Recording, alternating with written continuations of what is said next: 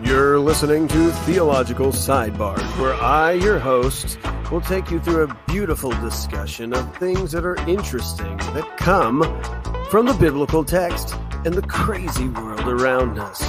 Buckle your seatbelt. Here we go. Hit that subscribe button. Check out our YouTube channel. I think that's about it. We'll talk to you later. Enjoy. What's up, everybody? It's been a little while since we've talked. It's probably been about 2 weeks. I feel like I've been just buried under stuff going on. So, it's just been busy, So, part of that is you're back in the swing of things, teaching again. So, my schedule's kind of all over. We've hired a new staff member, kind of doing that, meeting with guys. So, but here I am today to hang with you. So, here's a video that I've been wanting to make and had not really had a chance to do it, but it actually kind of relates to something about 3 weeks back, and it comes from the passage that we took on, and I want you to read it with me.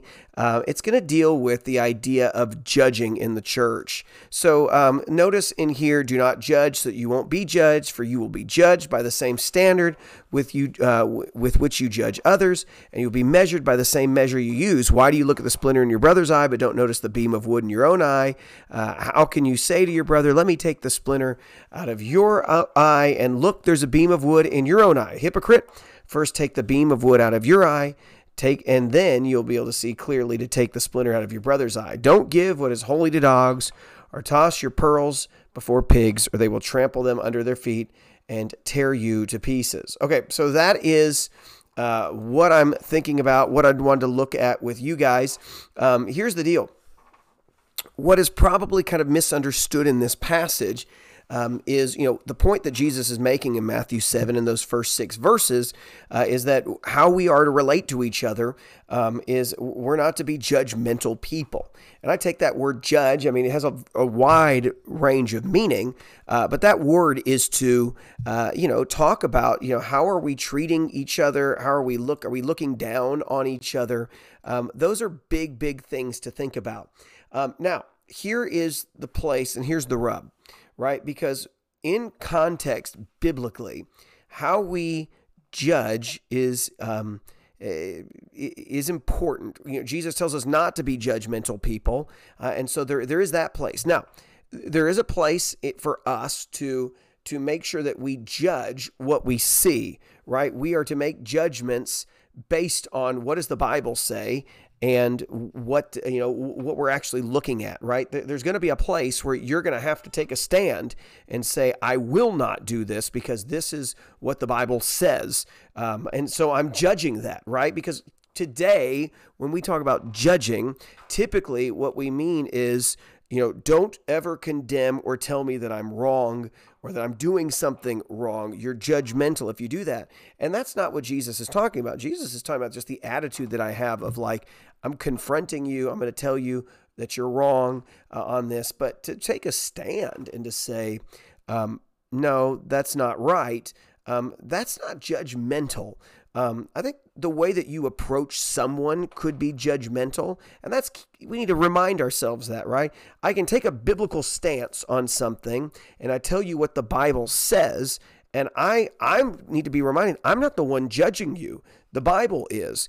Some of the guys I really enjoy listening to for evangelism are guys called Way of the Master, and you'll see it's Ray Comfort and Kirk Cameron, and when they go out and they'll explain the 10 Commandments to people, some people think, when I first saw them, I was kind of like, I don't know what I think about these guys, but when they just take the 10 Commandments and they bring it to you, people are kind of rubbed the wrong way. But one of the things they say is, look, I'm not judging you. This is the Word of God saying this, and you're the one affirming, right, that you do these things, and the Bible says these things. And so I think there's a way to do this in which you say, here's what the Word of God says. Now, there's another verse that we didn't deal with really in context a couple weeks back that I felt like we should have been talking about. I just didn't have the time to do that in the sermon. And that's the idea of when is there a time to judge others? and we need to be mindful that with lost people who don't follow Jesus, we got to be very careful with them because they don't know. They don't know the Bible. They're not expected to. They're not following, right? There is a place, though, for us And it does have to deal with, when are we going to deal with people who claim to be Christians and now don't follow the Lord? And we are called to judge that and to call that out. So let me give you this passage. It comes from 1 Corinthians 5. And he says, I wrote you in a letter. And right prior to this, Paul is hammering the fact that the church is celebrating immorality. Probably would write many letters like that to the American church today. And he wrote, I wrote you in a letter not to associate with sexually immoral people. I didn't mean the immoral people of this world, or the greedy, or the swindlers, or the idolaters. Otherwise, you'd have to leave the world. I love that, right? Is right there. He's saying, I didn't tell you don't hang out with lost people because you'd have to just take yourself out of the entire world.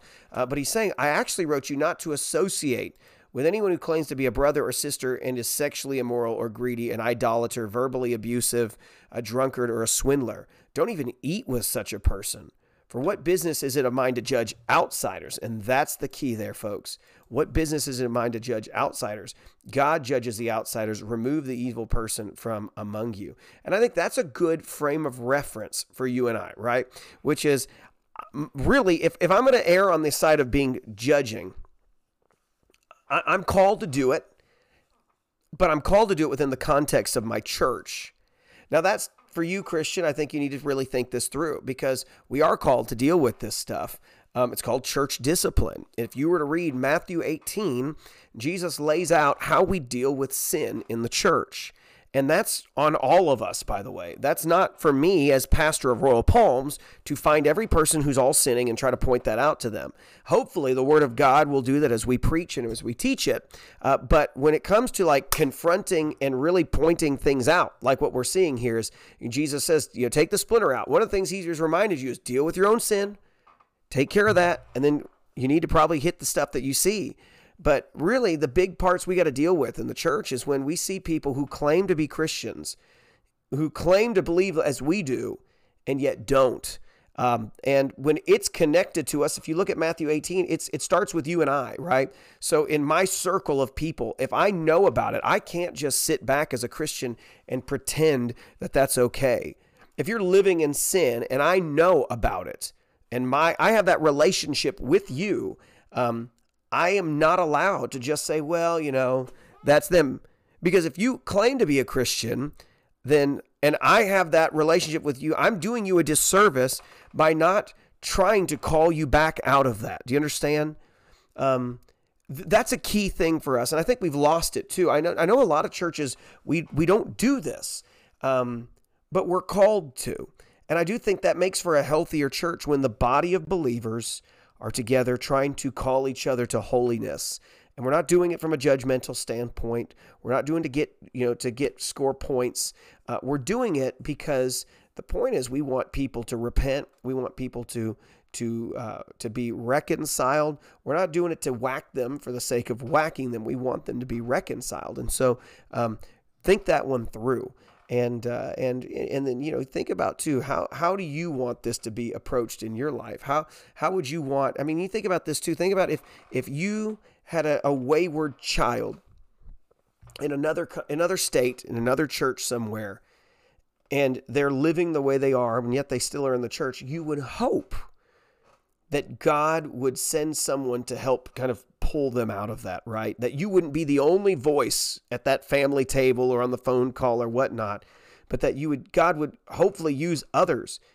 And we are the others for all the others that Christ has brought to our area, right? That we are, as brothers and sisters, called to sharpen each other, to love each other, to try to call each other out of darkness and into light, to say, if you claim to be a Christian, we need to fix that, right? We need to make sure that we're living according to his standard.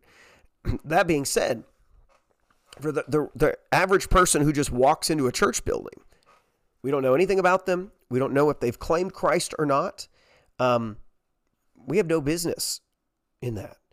For somebody who refuses to accept Christ, I can't look at them in the same way. I can't hold them to the same standard in which I would.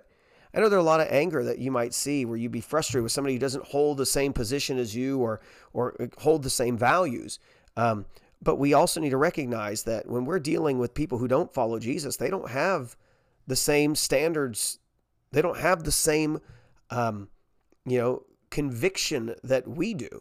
But if you call yourself a believer, you are called to a higher standard, a higher conviction.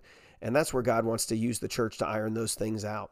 So I hope that's helpful. I hope you've thought about that a little bit more. I hope that you would read Matthew 18 and you would begin to look in your own life and in your own circles. I hope that in a small group Bible study that maybe you belong to, is that stuff takes place, that you guys are there to kind of not only learn God's word, but to try to be people who, if something were to happen to you or something happened to them, that you would try to call them back to what God wants from his people. He says, be holy for I am holy. So take that, keep all those words in mind. Remember, it's a tricky process to do this.